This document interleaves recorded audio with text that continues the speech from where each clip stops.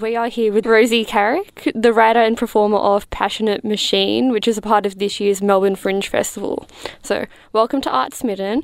Would you be able to give us a brief rundown of Passionate Machine and what people can kind of expect if they're going to see your show this week? Yeah, sure. Thank you for having me on. I quite like the idea of being called Zosie Carrot. It sounds more exotic. Passionate Machine is sort of, on the surface, it's a time travel kind of caper, I guess. The premise is that I, Rosie Carrick, in real life, have received a letter from my future self, who is stuck on an obsessive mission, which has build a time machine, get stuck 100 years in the past, and now it's down to me to rebuild the time machine and go back and save my future past self. And I love time travel films. I love Doctor Who. I love Back to the Future. I love all that stuff. But, of course, none of that cultural stuff is good for helping you build a time machine itself. So the play is kind of about me grappling with, okay, how on earth do I do this then? You know, how do I build this thing and get back there? And so sort of going through all time travel films, putting out an advert on Gumtree. Do you guys have Gumtree here? Yes. Okay. I mean, I know you've got gum trees lining the streets.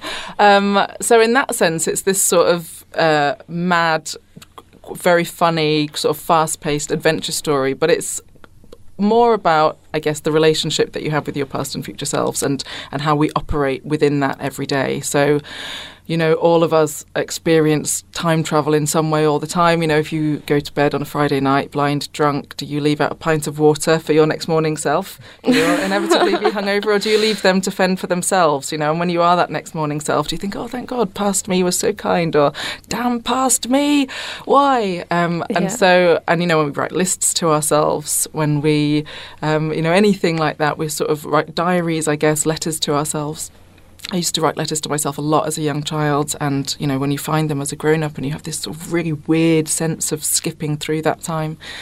I'm really fascinated by time travel. I love all these kind of daily examples. So I guess this show turns that on its head and says, okay, well, we're all used to going forwards, you know, forwards-facing time travel. What happens if we got a message from our future self, not from our past self? What would you do then?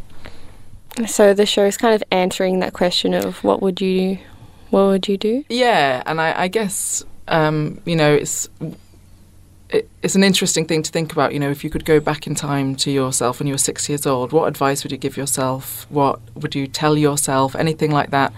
And I guess the question that this show is asking is, you know, what if you are that past self who's getting some information from the future? How do you handle that? How does it make you reassess the way that you care for yourself, I suppose? How do you look after yourself? If you can do that literally. So I guess, you know, the tagline is you know, about that it's a show about finding yourself literally. And in this show, I have to sort of go back and root myself out. And that forces me to question certain behaviours. I'm a pretty obsessive nut job, I guess. I love Arnold Schwarzenegger, for example. I went to Ohio earlier this year and stalked him there and met him. He looked me up and down and said, "You met him? You look good."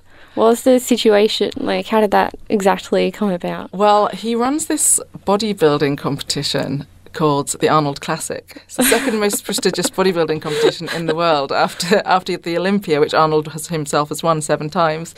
Oh, and in fact, which is on this weekend. Oh my God, I must check out the results later. And I fell in love with Arnold Schwarzenegger when I was like 6 years old, and I've loved him ever since, even though, you know, he's a Republican and I don't care.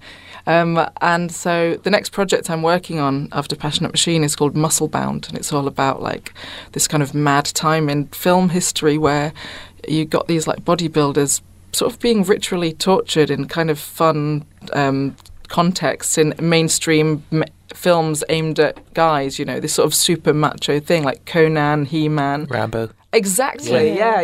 It's all Arnold Schwarzenegger, Dolph Lundgren, Sylvester Stallone and Jean-Claude Van Damme. Man, if you remove all the films where they get tortured in some homoerotic fashion in mainstream films, they would have very little left in their canon. So I was like, well, I better do my research and go to Ohio. It's just so mad. Arnold Schwarzenegger's just there, like it's no big deal. And so I just sort of found my ways in. I'm a very canny woman like that, and have this great photo. My mum, who has never come to any of my shows, who's never read any of the books that I've had published, when I sent her this photo of me and Arnold Schwarzenegger, she put it on a T-shirt. She's so proud. And she's like a super well-to-do woman. She's like, oh, Rose, darling, I feel so proud of her. I was like, man, that's clearly what it takes to make a mother proud. Just meet a celebrity. I realise I totally digressed from that. It's fine. a wormhole into Arnold Schwarzenegger. But the point I was trying to make before going into that was that I have a history of obsessive and sometimes quite self-destructive behaviours, and I guess this show is about what happens when you get a call for help from a bit of your life that wasn't really dealing with things very well, and that potentially to help them in that situation might be replicating that pretty damaging behaviour, but to not help them feels quite drastic and cruel as well. So it's about looking at our behaviours, I guess, and the way we treat ourselves. Yeah. Reading about the Passionate Machine, I got the impression that it's a solo show. Is that correct? Yes, that's right. Yeah. It's just me and a lot of video montage and video installation and images and stuff like that. Have you faced any specific challenges in having a solo show, not really having any actors around you to support it? Well, it is quite scary, that's for sure. Yeah. It's the first play I've written, actually, and so all my performance in the past has been poetry. I sort of came to be known in the UK as a performance poet primarily, although this show is spoken word insofar as it's, I guess, storytelling. It falls into that category, I guess, but it's not poetry at all. So in that sense, I'm used to being on a stage on my own, and I do a lot of comparing. I compare the poetry stage at Glastonbury Festival and a lot of other festivals in the UK. But yes, certainly this was the first time that I've sort of done. It's 70 minutes long that I've sort of, you get on stage and you're like, oh boy, this is just me now until this ends, and you just got to go through it, which is, I was almost literally pooing my pants for the first few performances. On the way to the first previews, it was like I was taking myself to my own execution. I was like, why on earth am I doing this? This is horrible. This is really terrifying. But it's really interesting to push through that and think, oh yeah, no, it's okay, I won't die. It'll just be scary. Did you ever play with the idea of having other people work on the project, or did you think that since it is kind of about self-discovery that it was important to do solo? Well, there are other people who've worked on it. So I worked with an amazing actor and movement coach, Rachel Blackman, who's Australian actually, but she lives in the UK now, on sort of physicality and that kind of, because like I say, I've done a lot of performance but very little acting, and so that sort of side of it was quite new to me. And another brilliant actor, Katie Bonner, and theatre maker, she directed the show, and she just completely, opened it up and made me aware of things, I guess, to do with the sort of structure of it. And again, being new to playwriting, sort of the structures, sort of narrative structures and stuff, and how to put things in the right order for the best effect, she was really helpful with. And Bryony No is this awesome comedian and technician, and she's come over with me. She's a technician and stage manager. So it's a great team of excellent women, basically, working on it with me. And like I say, there's a lot of video installation. So there's another character, or there's a few other sort of minor characters in the film whose voices you hear through video and audio stuff. And there's a lot of montage. I really love video montages in films. So I was like, yeah, I'm going to make my own. Why the hell not? So in that sense, it certainly doesn't feel, when you're watching it, obviously it's just me on stage, but there's so many other elements that come in that it doesn't feel like just one person. And in the making of it in general, it wasn't just me on my little own doing the best I could. It was quite collaborative, yeah. That's true. Something that was kind of, I found curious, was the title, Passionate Machine. Personally, I kind of considered it a bit of an oxymoron, because attaching the description of passionate to machine, which is typically not really considered passionate. So would you be able to kind of expand on the meaning behind the name Passionate Machine and why you decided to call it that? Yeah, sure. That's a good question. So the show, one of the show, like I say, has a lot to do with obsessions and my obsessions, particularly in the past, like mad obsessions I've had with guys. And one of those obsessions is with this Russian revolutionary poet called Vladimir Mayakovsky, who very few people outside of Russia have heard of, but whose poetry I read like 10 or 12 years ago, and I was just like, oh my God, it was just the most passionate, incredible, outstanding thing I'd ever read. And I was like, who is this guy? And I was reading it in English translation, to cut a long story short, I became completely obsessed with this guy, learnt Russian so I could read his poetry, spent 6 years writing a PhD on him, and I've released 2 books of his work in translation myself since then, and now one of the things I'm most known for is being a scholar of this guy. And the show is kind of about that. I said about this future me has sort of been on this mission and got stuck 100 years in the past. The mission in question is like, I love this poet. He's dead.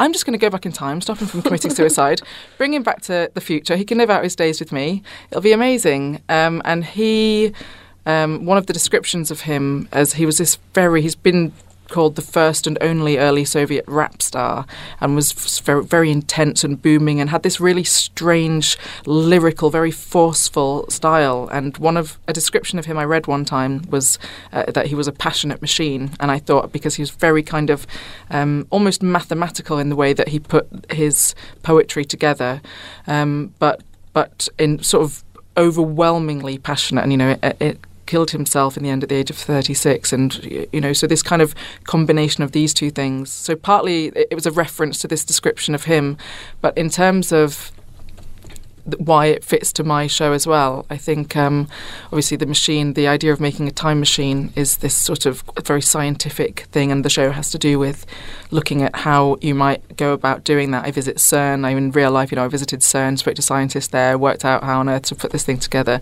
but it's all for the purpose of this intense, passionate, mad mission. Yeah. So, yeah. It's very interesting. So you've touched on kind of motivations on why you were writing the story, ideas of finding yourself literally and figuratively, and exploring like the connection between different moments in your life and communicating between them. Do you think in the process of making this play, have you learnt anything or been able to realise things as you're kind of working on a project that addresses those? Have you had any revelations? Yeah, it was actually, it was really interesting. To begin with, when I first started writing the show, and I wrote a series of blogs on my interest in time travel, which are still online now, Rosie Carrick, Time Traveller Blogspot. And I kind of just thought of it in terms of sort of quite light-hearted and playful. I really loved the idea of sort of impossible time loops, and I was spending a lot of time in Russia because of my work on Mayakovsky. And so I started having these ideas about how I could put these things together and make these sort of impossible situations and be like, oh my God. And it's there's a lot of kind of sort of irreverent, what's the word I'm looking for, references to time travel culture, things like that. And it was quite a surprise, quite towards the end of the show, that a lot of traumatic experiences, or one in particular, but some trauma from my past, which I hadn't, I guess, dealt with very well, and which now comes into the show as well. I came to realise this question of what it means to look after yourself, and how this an acceptance, I guess, that I really wasn't expecting to feel. And so I suppose I learnt about, I guess when I went into it, it was very much with the question of, if you could change one thing, what would you change? If you could go back in time to your past. And I came out of it thinking, actually, it's okay not to change anything. But you can change the way that you react to it and the way that you are in the present now, and that will impact what happens going into the future. So that was an important lesson to learn. And I think when I took it to Edinburgh, it was the first time I'd ever been there, and my words, don't know if you've ever done anything in the Edinburgh Festival, but doing 28 shows day after day with no break, I was just like, was quite tiring and demoralising. You know, sometimes you have massive audiences, sometimes there's like 7 people in the audience. You're like, why am I bothering? And I thought, thank God this show isn't some really super depressing thing about suicide or something like that. That the message behind the show is, about self-care and self-determination and self-empowerment, and it felt like to be doing something day after day, it felt like a positive thing to be doing. So that was good for me, I think. Yeah. Oh, yeah. Did you accept this kind of reception or success? Because you did win the Infallible Award for theatrical excellence. Yeah. A bit of a mouthful. It is a bit of a mouthful, isn't it? Yeah.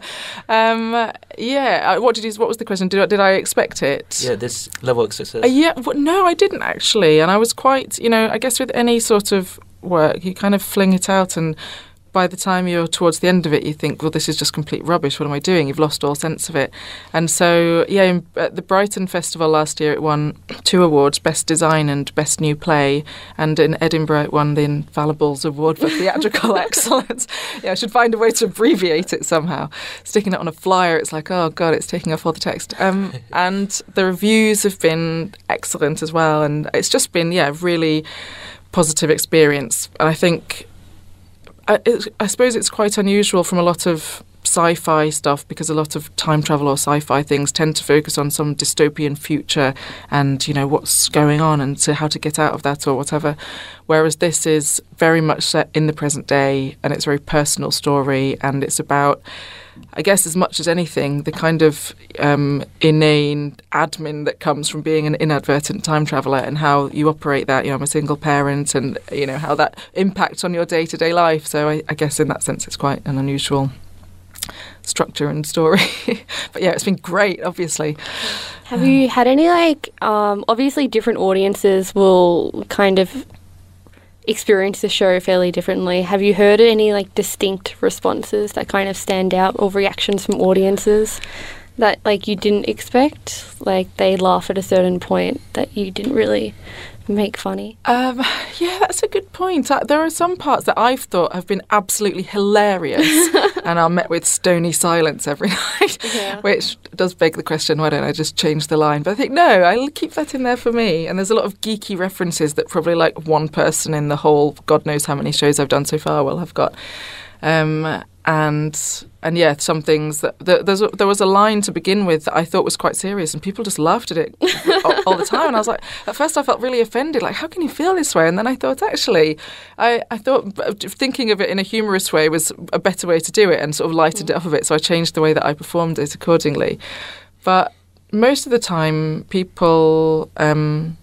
It starts as something very lighthearted, and it's funny and it's playful, and by the time it comes to the end, it's still playful and it's still funny and has all of these things. But it kind of, because of the personal nature of it and the quite emotional nature of it, people generally, the response I've got is people just being quite emotional themselves, or emailing me, telling me about things that they've been through, and just I think it's makes people unexpectedly emotional. I guess you kind of feel like you're doing something right when you can get those kind of responses from people, especially if they're not expecting it. Do you think that you'll get have different places ever given different responses? You're playing in Australia, in Melbourne for the Fringe Festival. Do you think that there'll be much difference in what people will find funny? I don't know. I've been thinking about this and I've got no idea. I guess I'll find out tomorrow night. But it has sort of been on my mind, because I think even from one town to another in the UK, I just previewed it at different festivals last year, and then this year I've been touring it all year throughout the UK, and that when I get back from Australia now in a week or so, I'm going to carry on touring it then until the end of the year.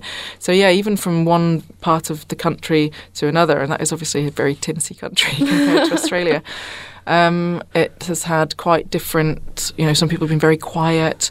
There's a sort of quite visual reference to menstruation at one point, only very brief, but I put it in quite at the last minute. When I was after Edinburgh last year, I thought it needs a video, and I just happened to be on my period at the time when I was making the videos. And sometimes people find it hilarious, and I find it hilarious, but most of the time there's just this deadly silence. They don't know how to react. Is it okay? Yeah, that's what somebody said to me. Well, if women are sitting there and they're next to their partners and they normally don't want to share anything about that and with their partners, maybe. And I thought, wow, the very idea. I'm the kind of person who'll pop my moon cup out and be like to my daughter, "Oh my God, have you seen that?" And she's like, "Oh, God, thanks, Mum." So yeah, I guess that's a quite extreme example, maybe. I don't know. Maybe I put everyone off coming who knew that it was going to. Or it might have done the reverse. Pardon? Sometimes it does the reverse. Yeah, maybe. Yeah. We'll see. If anyone comes to the shows and gives me a wink, make it be, well, no, it's because they only came because they're keen on that theme. Yeah. So your shows start tomorrow night and they're running until Sunday. Yes. Is that correct? So there is 7 shows in total. It is at the Butterfly Club in Carlton, and it's a part of the Melbourne Fringe Festival. So if this interview has sparked your fancy, just check out the website for Melbourne Fringe Festival and search Passionate Machine, and all the ticketing information and booking information will be available online there. Thank you so much for coming in for our interview and contributing to Art Smitten today. I hope that it goes really well. I hope that I have free time this week and I'll come check it out. Thank you. Yeah, I hope so. Thanks for having me. It's been great. Yeah.